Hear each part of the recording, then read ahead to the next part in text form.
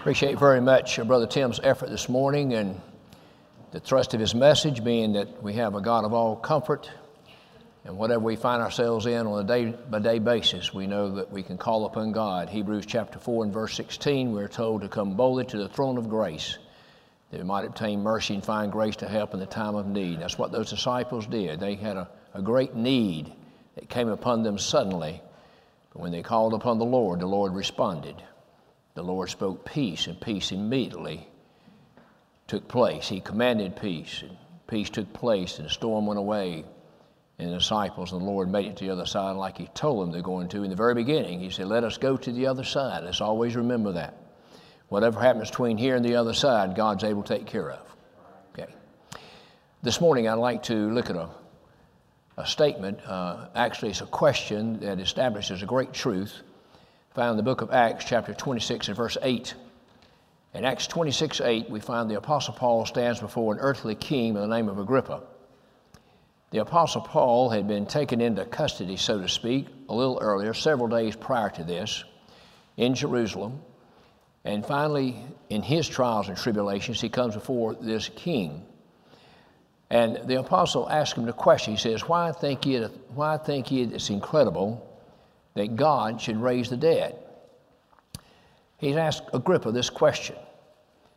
The Apostle Paul was actually in chains, was a prisoner for this very, very truth, that God raises the dead. He said, I'm called in question this day because of that. The hope of our fathers was that God raiseth the dead.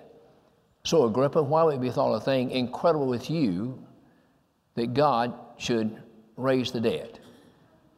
Of all the miracles that Christ performed, and we know that He gave sight to the blind, He gave hearing to the deaf, we know He cleansed the lepers, we know that He enabled the lame to walk, and we know that He raised the dead. As far as God is concerned, one miracle is just as easy as the other. No miracle is any more difficult than the other. A miracle is a supernatural intervention when God enables something to take place that otherwise it never would take place. God can raise the dead. We know that. We have it on record about that.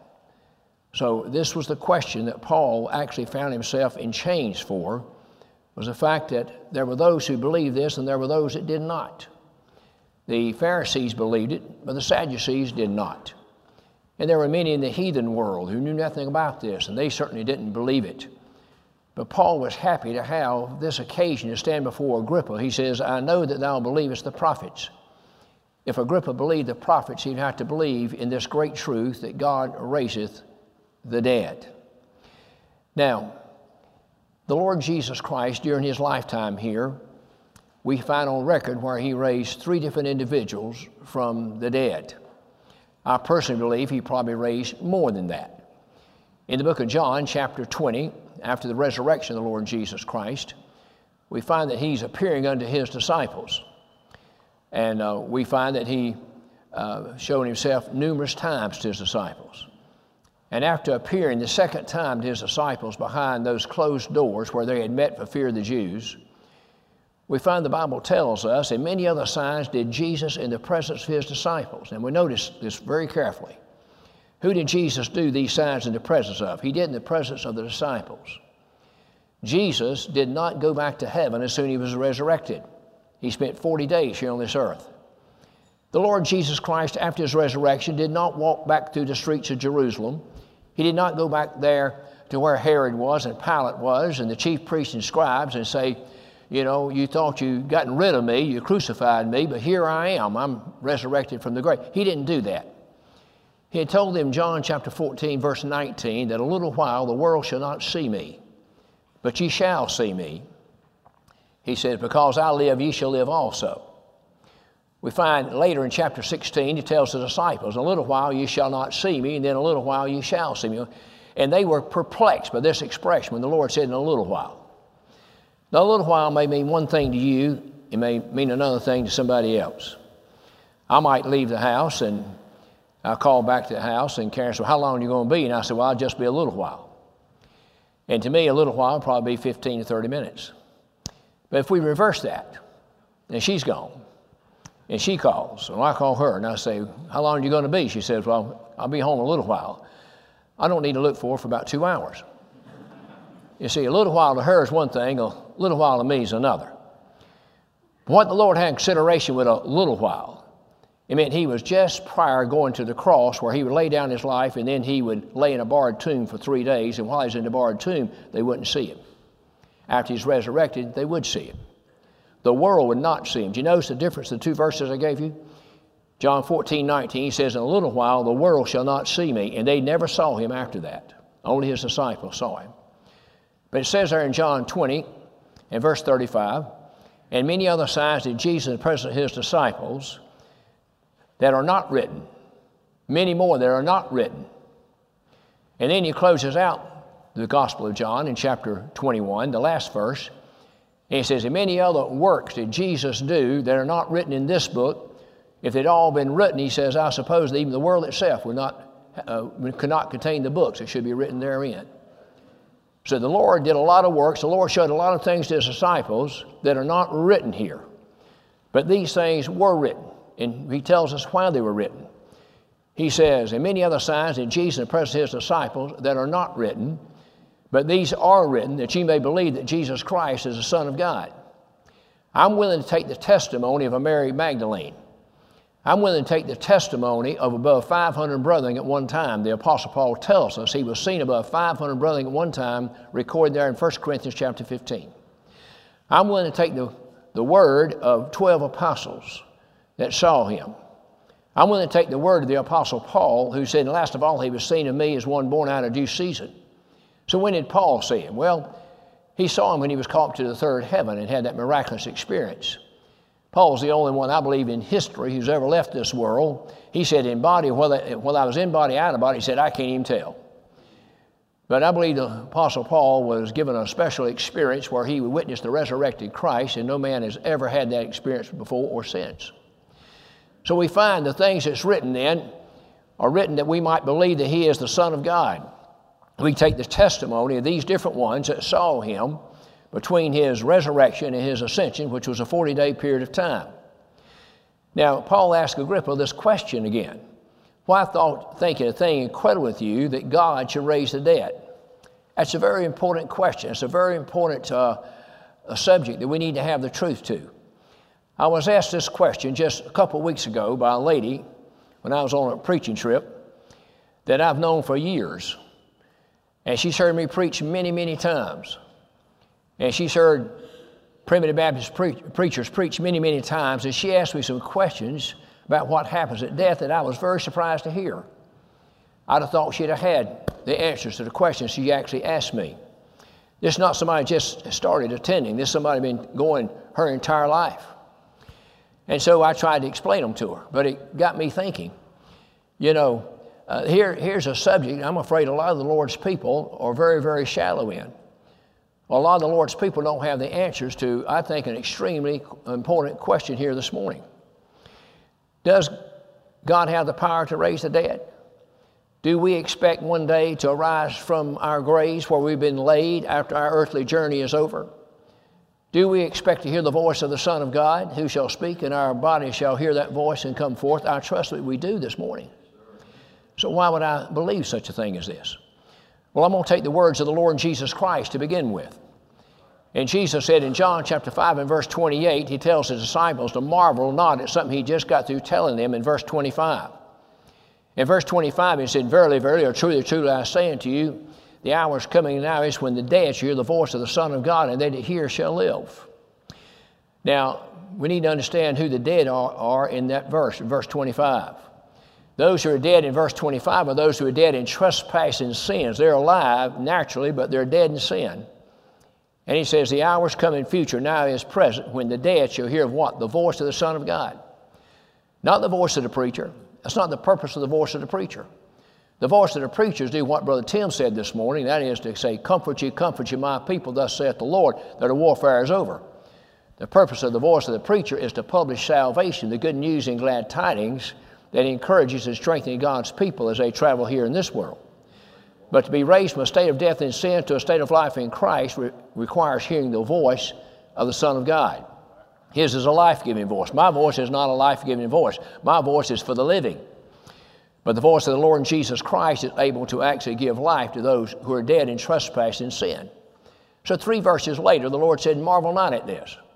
He says, the hour is coming. Now he says, this is future only. The hour is coming, which they are in the graves. Now we know exactly what he's talking about here. They in the graves shall hear his voice. Those who were dead in trespass and sins be raised to a state of life in Christ had to hear the voice of the Son of God. Those who are in the graves, when the Lord comes again, at the end of time, is going to have to hear the voice of the Son of God. And hear the voice they shall. It said, they which are in the grave shall hear his voice and shall come forth. And they've done good to the resurrection of life. They've done evil to the resurrection of damnation. We believe in the resurrection of the just and the unjust. If you go to the 24th chapter of the book of Acts, you'll find where the Apostle Paul states that very fact. Again, he was called in question about all this. And he said, we believe that God shall raise the just and the unjust. There should be a resurrection of the just and also the unjust. That's what Jesus said here in John chapter 5 and verse 28. They have done good to the resurrection of life. They've done evil to the resurrection of damnation. We believe in heaven. We believe in hell. All right? There's a resurrection of the just, a resurrection of the unjust. Now, he says they have done good. That does not mean they did good to become a child of grace, but that's a characterization of their life when they lived here in this world. Somebody would look at that person and say, that's a good man. Why would they say he's a good man or he is a good woman? Because they lived a good life. And you can see the evidence of that. On the other hand, they've done evil is a characterization of their life. Their entire life was one of evil. From beginning to end, it was constantly and consistently a life of evil.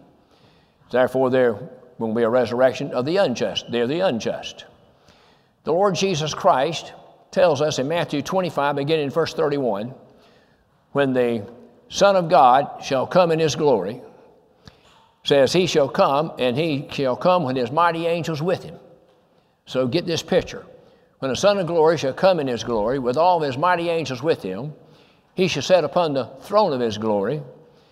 And then it says, the King of glory, before him shall all nations be presented. And he will divide them as a shepherd divideth his sheep from the goats. He'll put his sheep on the right hand and the goats on the left. And he'll say to his sheep on the right hand, come, ye blessed of my Father, inherit the kingdom prepared for you from the foundation of the world. Then I'm going to skip a few verses because I want to see what he does on the left. But he's going to say to those goats on the left hand. Now, this is not literal sheep and literal goats, you understand. Sheep represent the Lord's people. Goats represent those who are not the Lord's people.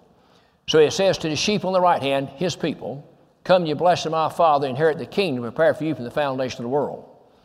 But those goats on the left, he says, depart from me into everlasting fire, you workers of iniquity, for I never knew you. Depart from me into everlasting fire prepared for the devil and his angels. There's an everlasting fire that's prepared for the devil and his angels. And the goats on the left hand are going to be cast in there right along with them. He comes to the end of the chapter and he says, these that's cast into the lake of fire shall go into everlasting destruction, but the others unto life eternal. That's a picture of what's going to happen at the end of time. That's of great interest to me, okay? All right, then I come over to the book of 2 Thessalonians 1 and 7, and the Apostle Paul said, to you who are troubled, rest with us. There are things that trouble me in this life. It troubles me when I see it looks like that the wicked get away literally with murder. When I see the wicked, the evil of this world seem like go unpunished. Those kind of things trouble me. But Paul here says, to you that are troubled, rest with us. For the Lord himself shall come with his mighty angels with him in flaming fire, okay, to take vengeance on them that know not God and obey not the gospel of the Lord Jesus Christ. Now, the reason they don't obey the gospel of the Lord Jesus Christ is because they never knew God to begin with. That's why they did not obey it, okay? And he says he's going to come in flaming fire to take vengeance on them that know not God and obey the gospel of the Lord Jesus Christ, who shall be punished with everlasting punishment when the Lord shall come to be glorified in his saints. The Lord's coming to be glorified in his saints. And when he does, he's going to take vengeance, all right, on those that know not God. There's an everlasting fire. All right, this is what we can expect at the end of time. There's going to be a resurrection of the just and a resurrection of the unjust. And if there is no resurrection, the Apostle Paul tells us in 1 Corinthians chapter 15, what are the consequences of it? He starts his chapter out by telling them that he's declared to them the gospel, which they have received, wherein they stand, whereby they shall be saved if they keep in memory what has been preached unto them. The saving here is not eternal.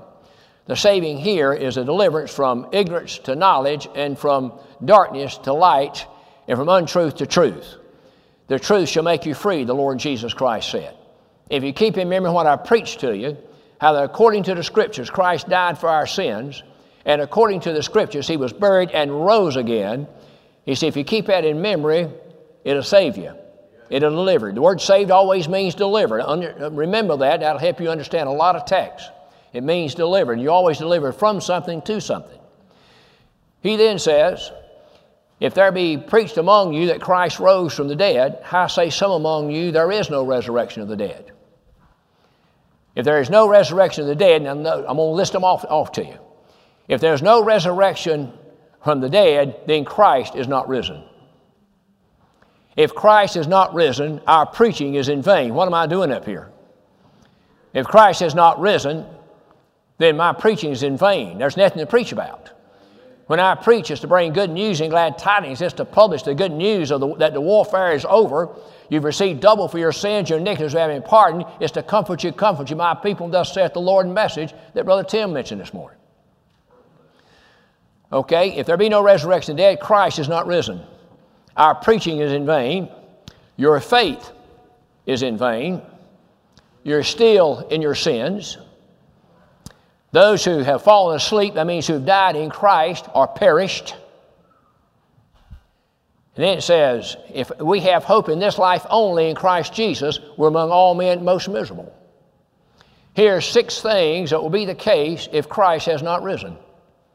If there is no resurrection, Christ is not risen. Our preaching is in vain.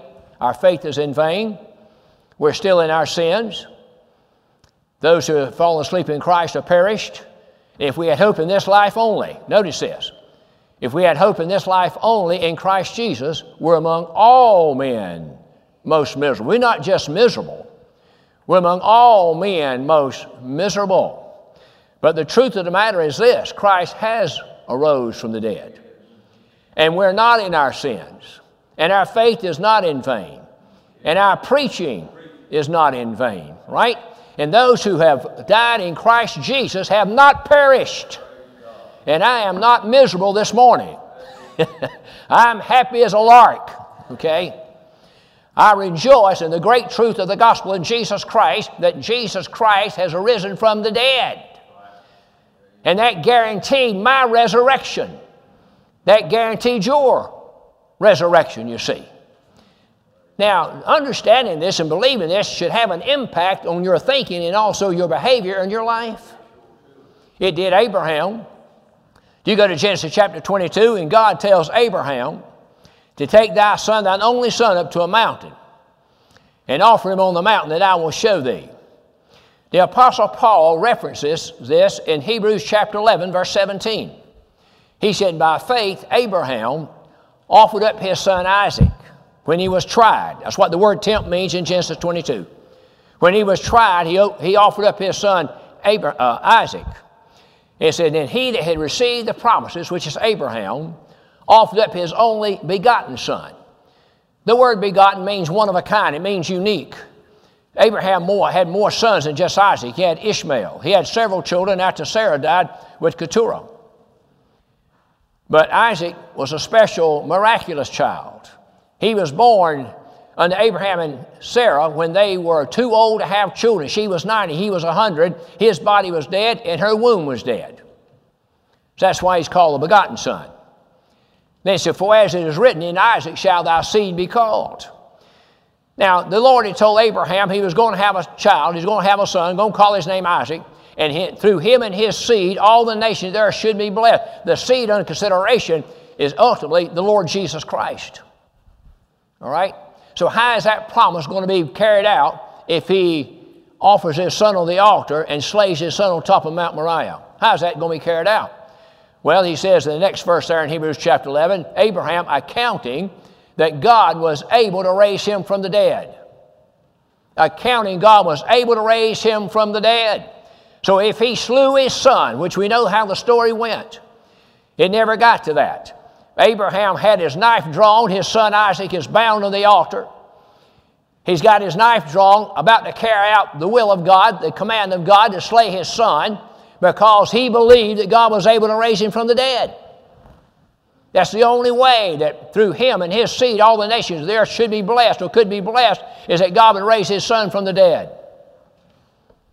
But of course, the angel spoke to Abraham, said, Abraham, stay thy hand.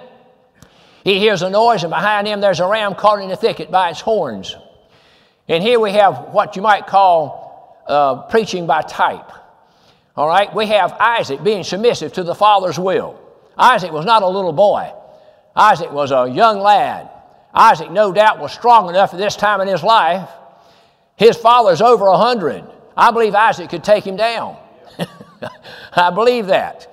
Now, I'm a lot older than my children, but they better not try to take me down. Just believe that I could keep that from happening and you will be fine.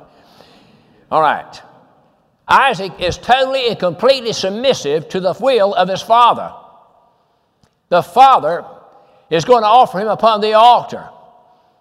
The Lord Jesus Christ was offered, my friends, on Calvary on behalf of the family of God. Tim quoted Hebrews 10:14. Wherefore for one offering God has perfected forever them that are sanctified. But here we find where God provides a lamb. It's in the thicket by its horns.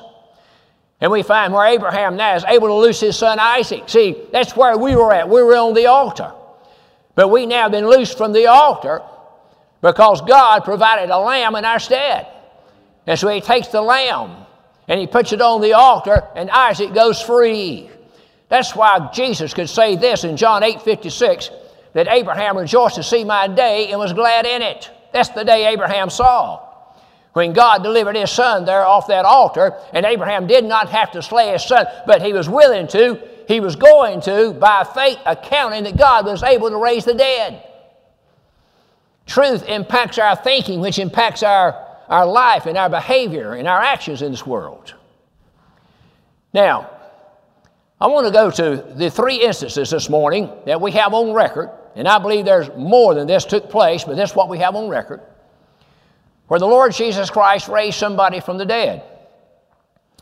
Now, the Lord Jesus Christ is the only one to rise from the dead in a glorified body.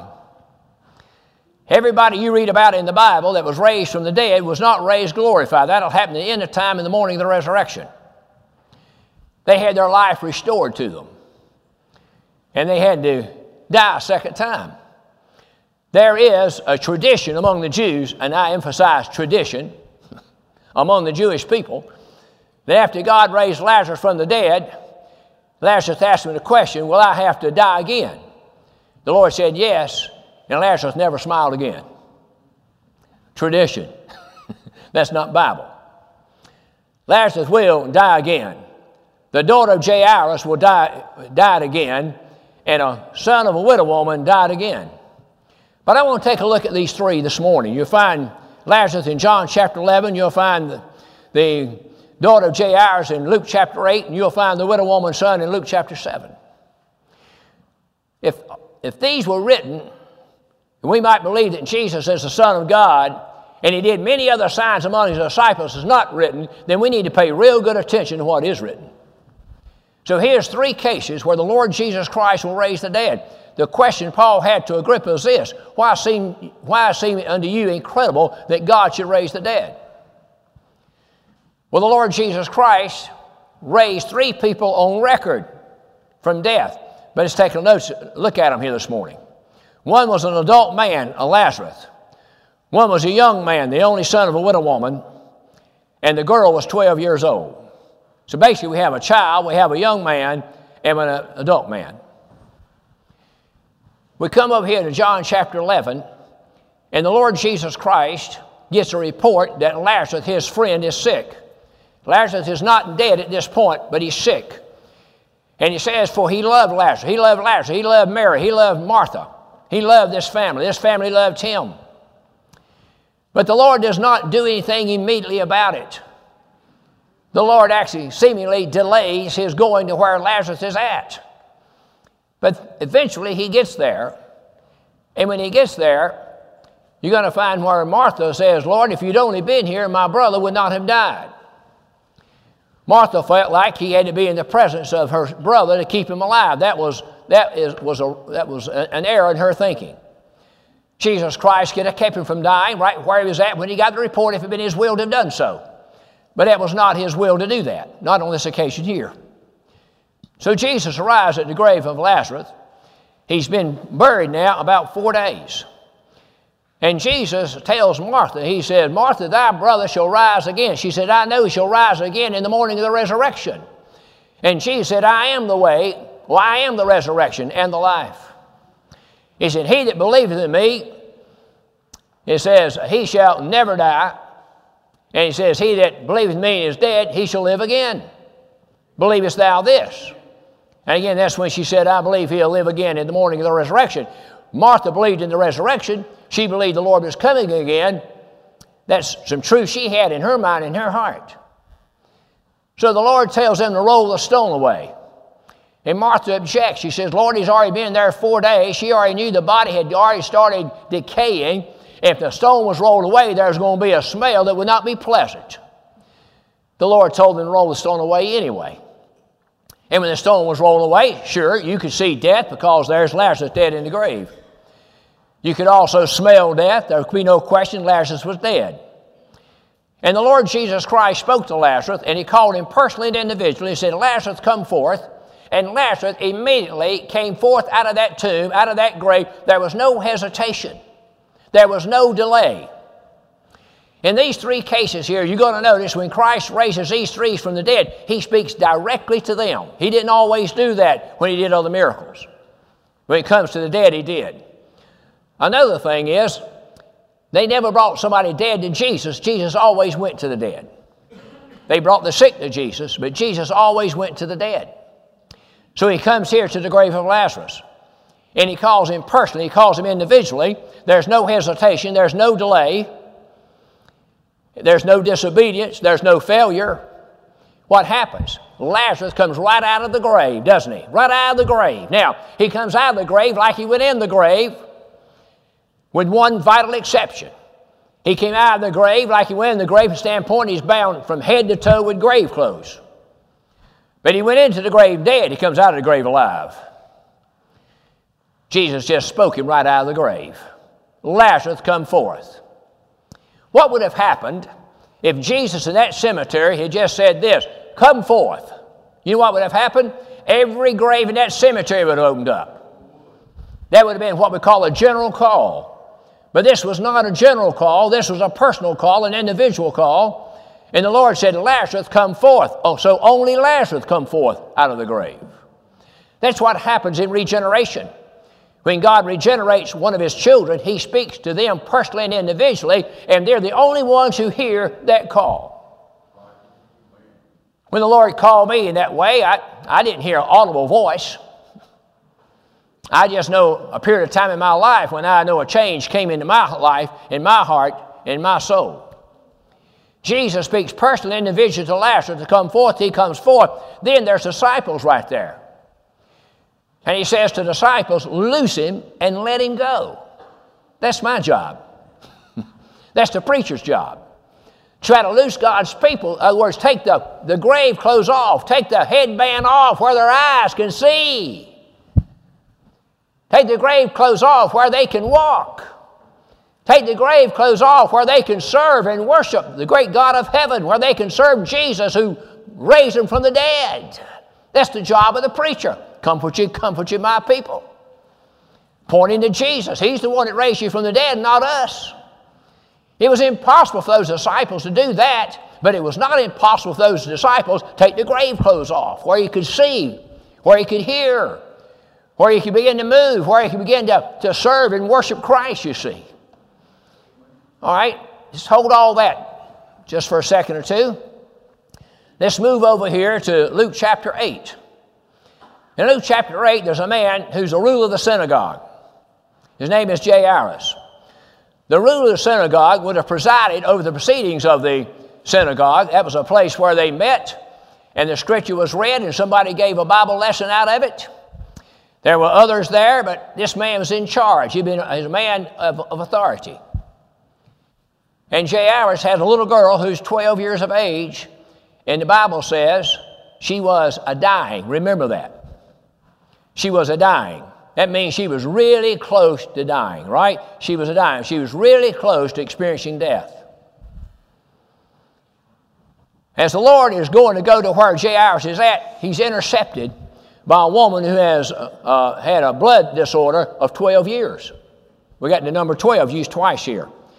The girl is 12 years old, and the woman's got an issue of blood. She's had it for 12 years.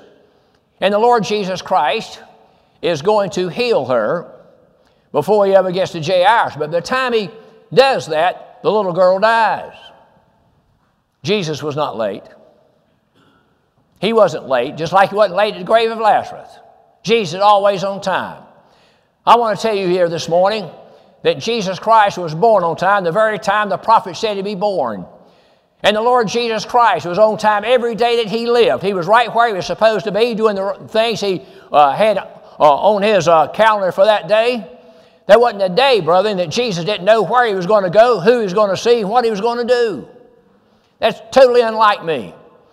Sunday night, I try to look at the week that's coming up and think about what I need to do Monday or Tuesday or Wednesday or Thursday or something like that. And then I find out just about all the time when Thursday comes, I'm still doing what I was going to do Tuesday. But that's not the way it was when Jesus. Every time the day ended in the life of the Lord Jesus Christ, he'd been exactly where he needed to be, done exactly what he needed to do. And he got it all done totally and completely. He didn't run out of time. I don't know how we'd live if we didn't have this expression to fall back on. You know, I just ran out of time. I just ran out of time. I needed more time. Jesus never used that expression. You know why? He never ran out of time. He never needed more time. He always did exactly what he purposed to do.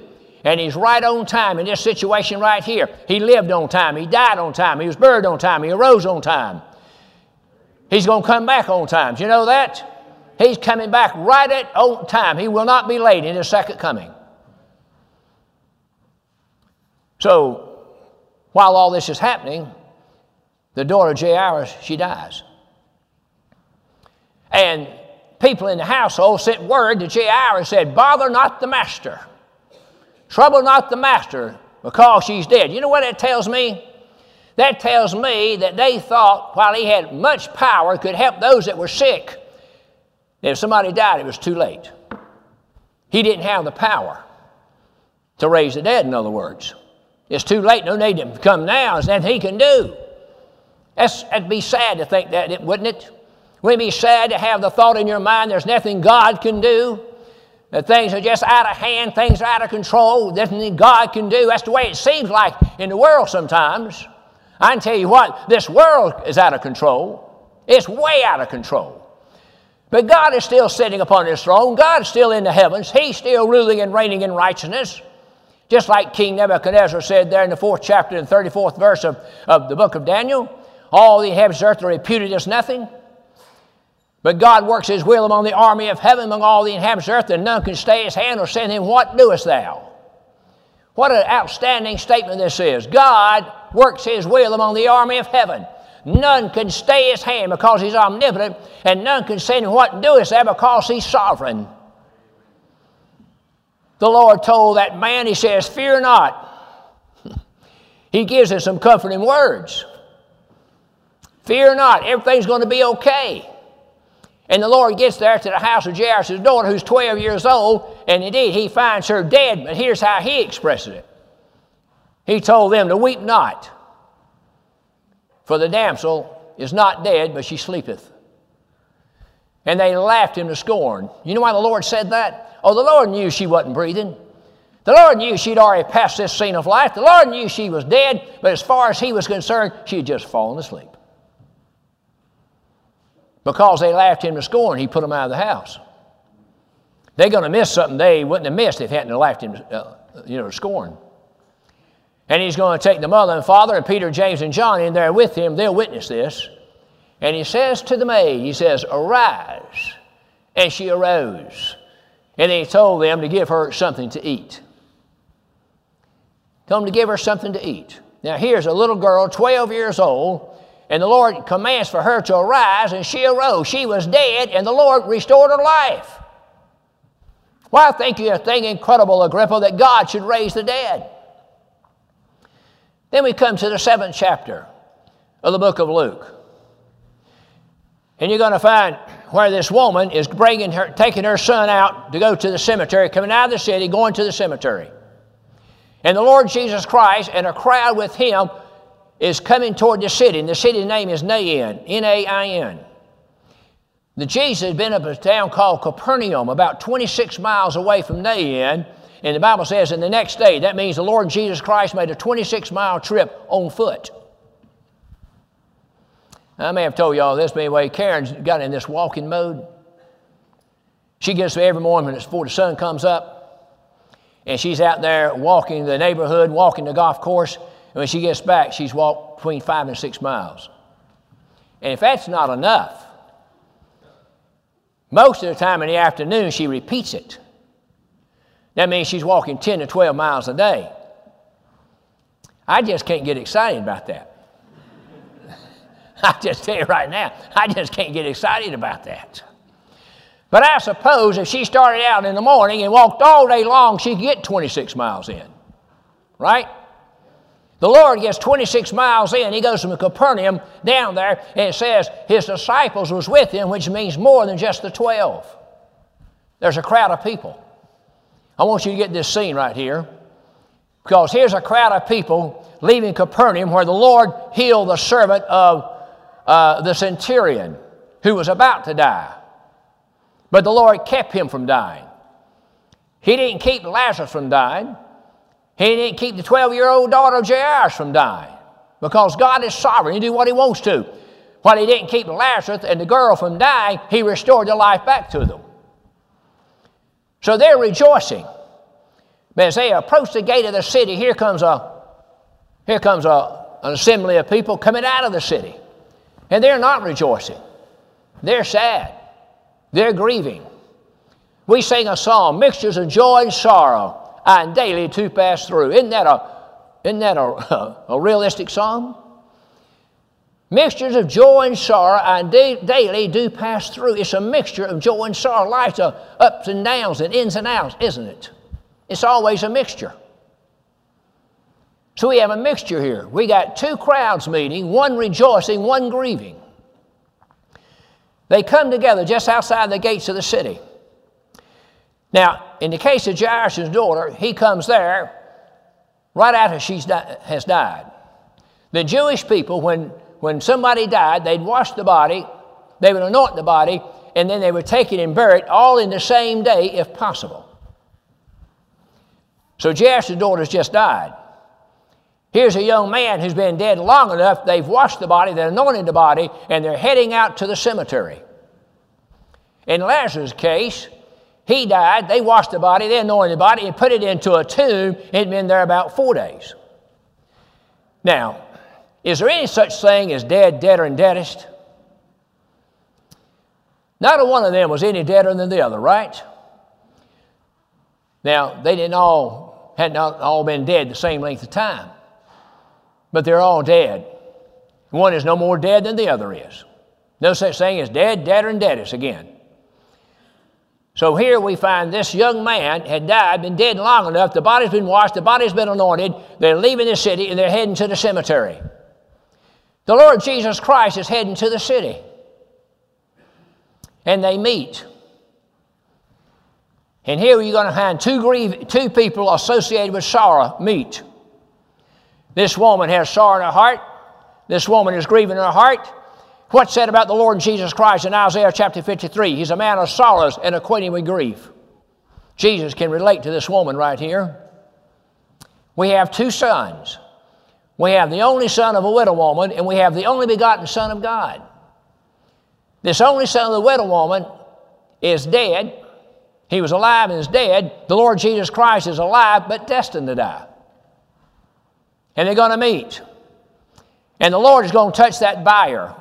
That's the thing the body was laying in. It was more or less kind of like an open stretcher. and they're going to stop, which is pretty much miraculous to me. A total stranger comes up there and touches the bar.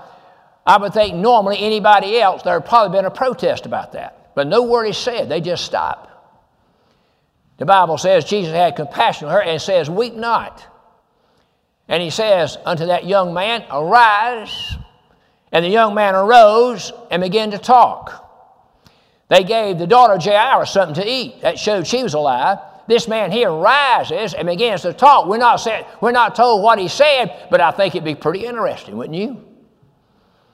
It'd be probably pretty interesting to know what this man said after he was risen from the dead and rises up in that coffin. They're going to the cemetery. Jesus going to the city. In Hebrews chapter 11, we're told that by faith Abraham looked for a city whose builder and maker is God. I'm looking for a city. I've had too many cemetery experiences as it already is. And more than likely, I'll have some more. And in all likelihood, I'll have a personal one day when they take my body to the cemetery and put me in the grave. I figure I'll probably go there. Although I'm holding out hope that I'll live long enough. I'm like the man who was 90 years old and he needed a new roof. So he goes down to, I'll say Lowe's, and he says to the people at Lowe's, I want the best roof you got. And they bring him out and put on a 10-year-old roof. Or not, well, a 10-year-old, but a roof warranty for 10 years. He got upset with them. He went back there and he says, I told you I wanted a really great roof. I wanted one that was going to last at least 25 years, and this is a 90-year-old man talking. He was pretty optimistic, wasn't he? He's pretty optimistic. He didn't want to have to replace that roof again. He's 90 years old. They brought him out. A roof is supposed to last 10 years. And now he's worried he's going to have to replace it again. I've had too many cemetery experiences. More than I'd like to, think about. But I tell you what, I'm looking for a city. I'm going to a city. You find here where the Lord Jesus Christ is going to raise that man from the grave. So we got 3 recorded instances where God raised the dead, restored their life back to them again. One is a young lady, young girl, 12 years old. One's a young man. I don't know his age, but he's a young man. And then there's Lazarus, who was an adult man. They all 3 had died and had been dead for different lengths of time, which made no difference. Jesus spoke directly to all 3 of them, and there was instant success in every case. There was not a failure. Jesus Christ is not a failure in any way whatsoever. I don't care what kind of man has lived here in this world, how great that man has been, how great that man might be all along the way. If you look at his life, you're going to find somewhere along the line where he was a failure in something. But when I study Matthew, Mark, Luke, and John, when I study the Bible from cover to cover about the Lord and Jesus Christ, I read about a man who never failed. I read about a man who never had, a moment where he come up short of the mark. I'm talking about a man that was victorious. I'm talking about a man who got the job done. I'm talking about a man who done the will of the Heavenly Father in total perfection where he crossed every T and dotted every I. I'm talking about a man that Paul said, but thanks be to God which give us the victory through our Lord Jesus Christ. Well, I think incredible with you that God should raise the dead. I believe that with all my heart, that God raised him from the dead. He raised his own self from the dead in a glorified state. And the day's going to come when I'll come out of the grave and I'll look better than I do right now. And you will too, I guarantee you that. You have never looked so good in all your life to how you're going to look when you come out of that grave. When the Lord speaks and your body hears the sound of the voice of the Son of God and you come out in a glorified body. I'm not glorified now and you're not glorified now, but we look forward to that day, do we not? We look forward to that wonderful and glorious day when that will be the case. And again, I'm not a miserable man this morning. I'm a happy man. I'm a joyful man. And I'm really happy right now. Okay? Now, check with me about noontime tomorrow and I might have a different story.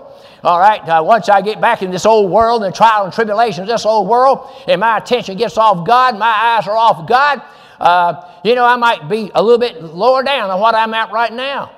But right now, I feel like why wouldn't I be happy? Why wouldn't I be joyful? Why wouldn't I be? I don't know what's going to happen between here and death. That the man one time said, oh, I don't mind death. I just concerned about what's happening between here and there. So I don't know what's going to happen between here and death, but I tell you what, the good Lord is not going to forsake me. The good Lord is not going to deny me. The good Lord is not going to forsake. I'll never leave you nor forsake you. That's the promise of God. So if I got that promise to rely on, if I got that promise to cling to, if I got that promise to embrace, if I got the promise that if I pass this seat of life before the Lord comes again, that's okay. My soul and spirit to be with the Lord in glory. And my body be laid in this grave right here, but I'll hear His voice one day, and that body will come out of that grave and be glorified and be reunited in my soul and my spirit. That makes me happy. So if I got my mind on that, I'd be happy no matter if the world is burning down, my friends, and I think it's getting pretty close to it. I know what the end's going to be, don't you? Thank you so much for your wonderful attention this morning.